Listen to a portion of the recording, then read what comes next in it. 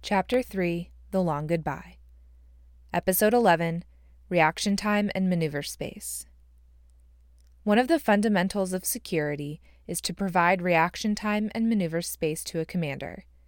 To, in a sense, give them advance warning of a threat ahead of them so that they can maneuver their forces around it or prepare their forces to engage it head on. Rumors run faster through the Army than at a junior high girls' sleepover party. The rumor had always been that the Kiowa was going away someday. It was an interim aircraft. From the day Gary showed up to his first unit to the day I selected the Kiowa at flight school, the rumor was always that one day, very soon, it would die. But then, someone else would say, don't worry, they've been saying that literally for decades. But before we deployed, one of the guys in Alpha Troop thought that finally, the rumors were serious. But I do remember we were sitting there, and I don't remember what we were doing. He wasn't even in our troop yet. And I was talking to him about something, and he told me, he was like, hey, man, listen, it is official. This stuff's happening. And then later that day, he brought everybody in and was just like, hey, this is what's going on, so y'all need to start thinking about what you're doing moving forward. And everybody was just like, sure, man. Okay, whatever you say, buddy. Didn't believe it. But somehow he had gotten the word, and sure enough, it was the real deal.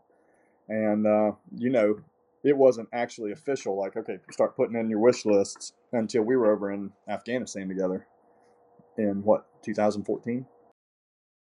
And it was, I believe it was October of 2013. And our troop SP at the time, Jonathan had all the warrant officers in, and I have no idea how he knew that this was the case or who he heard it from.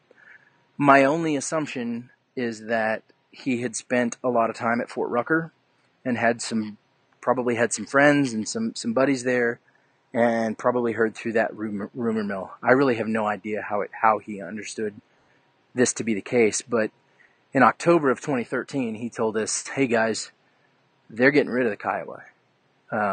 And that was the very first time that I had heard it, was sitting in the pilot's office in Alpha Troop 717 Cav, that they were getting rid of the Kiowa. And I remember saying, Josh, shut up. Like, I have stuff to go do.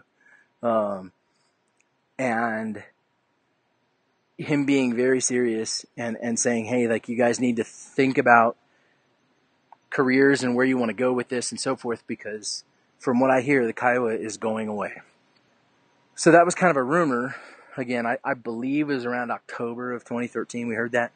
And then it was probably, I don't know, a month, 6 weeks later, when that I had only heard it from him at that point.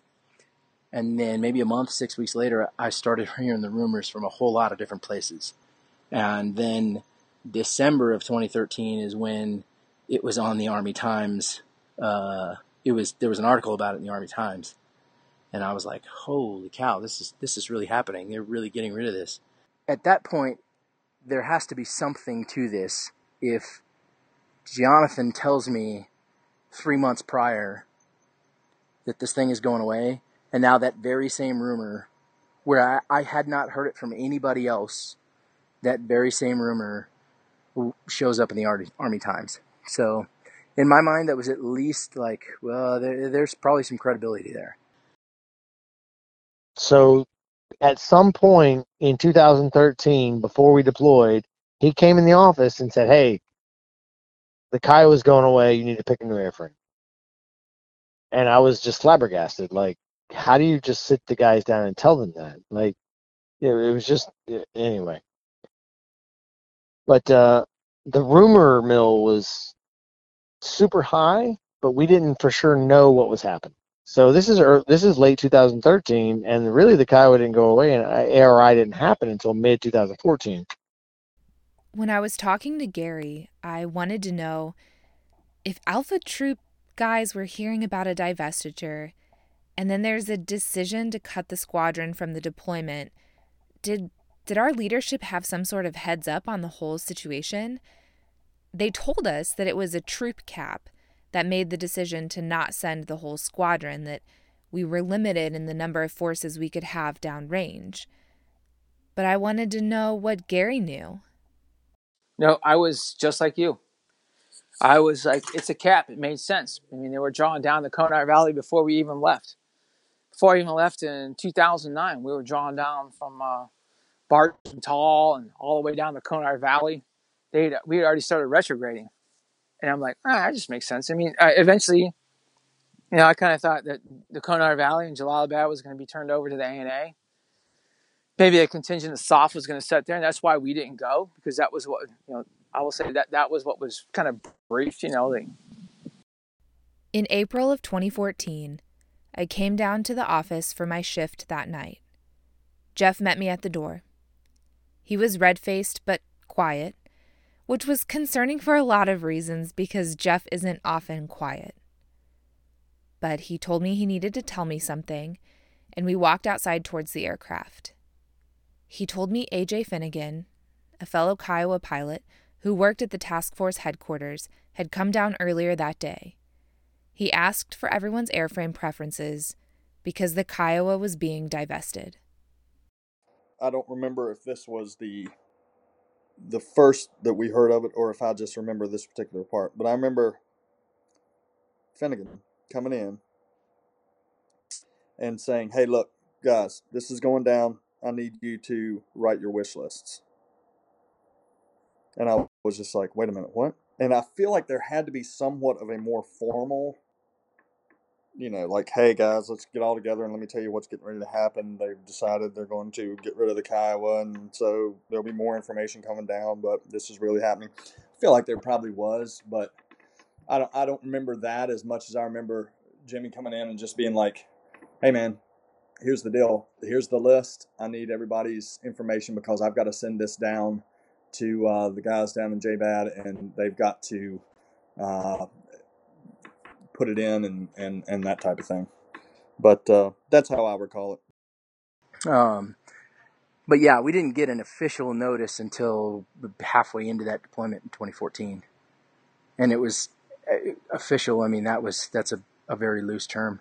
I remember the same thing. I remember AJ saying, hey, we need to come up with a list, and I have to send it back to Fort Campbell because they're compiling a list for yada yada. So I remember that, and I remember, the divestiture kind of rumor mill became more of a, this is a happening kind of a fact. The problem is it never came, the problem from my perspective was it never came officially from the Army with any kind of plan as to what we were going to do. What does that mean? That was my heartache with it. And I, having a lot of friends and peers, colleagues, in that same kind of situation, I know that they all largely felt the same way I did. I remember the Apache IP. Nate's like, hey, man, you're going to be a 64 guy because the 58's going away. Let me take you out in the front seat and, teach you what the concave versus convex versus ribbed and non-ribbed buttons all mean. And I was, out there, working on the TAS and, oh, this is neat. This is a way better sight than the Kiowa has. And I just assumed I was going to be a 64 guy. But there was never any, concrete, hey, the Kiowa's going away. It was just all rumor. There was no formal announcement. I like AJ Finnegan, and I certainly don't hold anything against him for coming down to talk to the guys. As they say, bad news never gets better with time. I'm sure he wanted to tell everyone as soon as possible to give people as much time to think through their options.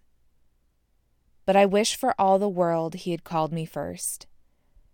I wish for all the world he had let me break the news. I wish we had all gotten a moment to sit together and absorb the gravity of the situation. I wish he would have let me put some sense of peace over all of it because we weren't going to find it anywhere else. But it was what it was, and we just had to move on with the plan. But what was the plan? Initially, the thought was everyone was going to get a transition. You just needed to send in your preferences. So we sent those preferences back in a wish list sort of fashion to the squadron headquarters at Fort Campbell. Well, one of the first things that ran through my head was I want to keep flying. What the hell else am I going to do? So I started thinking about what aircraft I would want to fly, even though it didn't matter in the long run. I'm sure that you know how all that was decided and whatnot, but they acted like, they're actually going to look at your wish lists and make decisions based off of that, but that's not the way it happened. But I think my first initial reaction was, I want to keep flying, so now I need to start thinking about what I want to start flying and why. But it was more of I was smart enough to realize that I didn't have all the information about why this was happening. But at the same time, I felt like I had enough experience, both in the aircraft and then also in combat environments that I knew it was a bad decision in my mind. So yeah, at the time, the way it was explained to us was, hey, everybody's going to get a transition. You need to just write down what it is that you want to transition to, and then they're going to try to, they being the Army, going to try to, match up what you want with what the Army needs. That was the bill that got sold to me originally. My thought was the same, like Vietnam era, hey, I'm a Cobra pilot, and now I'm going to be an Apache pilot. Every swinging dick that flew Cobras became an Apache pilot. And I was like, hey, if you're a Kiowa guy, you're going to be an Echo Model 64 guy. So I didn't think there was a problem. I figured if you wanted to fly something other than 64 Echoes or 64Ds, you could put it in a 4987 and go fixed wing or 60s or 47s. But I just assumed that the Army was smart enough to understand that if you're going to divest of 13 cavalry squadrons of 58s and stand up 13 cavalry squadrons of 64 Echoes, like, you need to keep the pilots that fly them. Otherwise, you'll be 700 pilots short. But the Army's not that smart. Shortly after learning of the divestiture, and shortly after sending in my warrant officer's wish lists, there was a new plan. There would be an airframe transition board. So shortly after that, then we were told, hey, like a month from now, there's gonna be a board at HRC, Human Resources Command, and they're gonna decide who gets a transition and who doesn't. And again, AJ, I believe, was the person that told me that. And I said, wait a minute. I thought we were all getting transitions. I thought we were just, and then he had this really kind of irritated but disappointed kind of look on his face and just kind of shook his head and walked out.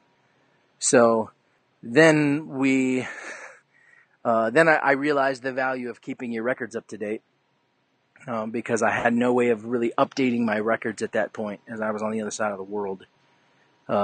So my records were what they were going to be, because I really didn't have the ability to change much. Records are really important, especially in the context of boards. Army promotion decisions are made by boards, or a panel of senior decision makers that sit in a room and decide whether to promote or not promote hundreds of people at a time. I've heard that basically your officer record brief, or the military's standardized resume, flashes in front of the panel. The board members look at it for, about 5 seconds and decide whether to promote you. They also look at your officer evaluation reports, but mostly just one teeny tiny little sliver of it. Whether your boss's boss gave you the highest mark available, a top block or most qualified rating. In the midst of our 2014 deployment, the Army launched a new evaluation system, the Electronic Evaluation System, or EES. Whether you get a promotion or not depends not just on your actual performance, but on how good your records look and how many slots the Army has available for promotions in that field and in that rank and in that year. Some years, it's really hard to get promoted. Some years, everyone gets promoted. It just depends. So this new transition decision was going to be made by a board. They were going to take all the Kiowa pilots from junior W1s to senior W4s and 5s, look at their ORBs for who knows how long, check their officer evaluation reports for what, I'm not sure, and decide if that warrant officer got a new airframe or not. My OER for 2014 was the stand-up of the EES system, and I was the test bed for who was Task Force Lift Commander then? The Ninja. Yeah, Scott Halter. Yeah, so Scott Halter's first OER that he inputted into EES was mine, and it was a most qualified OER, and I wasn't sweating it because I'd made W3, and W3 promotion rates were like 60%, and I'm like, hey, if I made W3, I can make transition. I didn't update my ORB because I was deployed. In the midst of all these changes, all this uncertainty, we were still in Afghanistan. We were still deployed. This decision came down in April, the month we lost our 18 Alpha in the Afghania, and Ty took a round to the chest plate. The next month, Jeff got shot. We lost our Czech Republic soldiers to the S-Vest soon after. Brody and I talked a minute about what the divestiture announcement did or didn't do for our motivation. It didn't really affect my motivation because we were still there and we still had a job to do and we were still flying it and that type of thing. So I was still motivated to go out it's not like I don't think I was less motivated to go out and do a good job every day when I went up in the air and supporting ground guys and that type of thing. I was less motivated about the future. It was extremely frustrating because almost every day you went out and saw things that only the Kiowa could do, or you saw these platforms that were going to replace you, ask you for help because they needed you to come look at something. I can't tell you how many times, either the UAV or the PTITs, they'd call you on the radio and be like, hey man, we've got something in our sensor, but we can't quite tell exactly what it is or what's going on. Can you come over and take a look at it? I mean, that happened, multiple times a week, sometimes multiple times in a mission. And now all of a sudden you're flying, and when that's happening, you're just like, yep, and you are the ones replacing us. Here you are asking us for help because you can't see something or you can't figure it out or you don't know what's going on. Well, hey, why don't y'all just go in there and fly at 100, 150 feet off the ground and look out your door that's not there with your own eyeballs and tell us what's going on. And that's what was frustrating about it, was the fact that you're eliminating this from the fight, and you think that's a good idea. It was frustrating on a daily basis. Brody's right. We treated every mission as if it were just as important as the last. If for no other reason, then we knew we would never deploy again as Kiowa pilots. That, along with the transition board, was the only factual information we were operating off of. It was the only thing we knew for certain, and it certainly meant that some people would not transition into new airframes at all. Somewhere in there we realized, hey, not everybody's going to get a transition. We didn't know what that meant. We didn't know what that meant for everybody else that was not going to be on that list, but we knew that there were people that were not going to be on that list. Toward the end of our deployment, I know that some of our senior warrant officers got a look at that list, and they I think they wanted to ease our fears, and they said, hey, look, everybody, all of the Kiowa pilots here, I saw all your names on this list. What we did not know about the list at the time is literally it was every Kiowa pilot in the Army was on that list. And they either said they had a transition or they were an alternate. So with no explanation of what that meant, just that you either got a transition or you were an alternate. So And truthfully, I'm not sure that the Army ever meant to publish that list in the manner that it did. I don't know as though it was ever supposed to be public knowledge. It ended up that way. Well, again, until we redeployed, I thought all of my aviators would be taken care of and given a transition to something else. All these years removed, we now know that list Dave is talking about was actually just a list of all the Kiowa warrant officers in the Army. It didn't mean anything, but it felt like something at the time.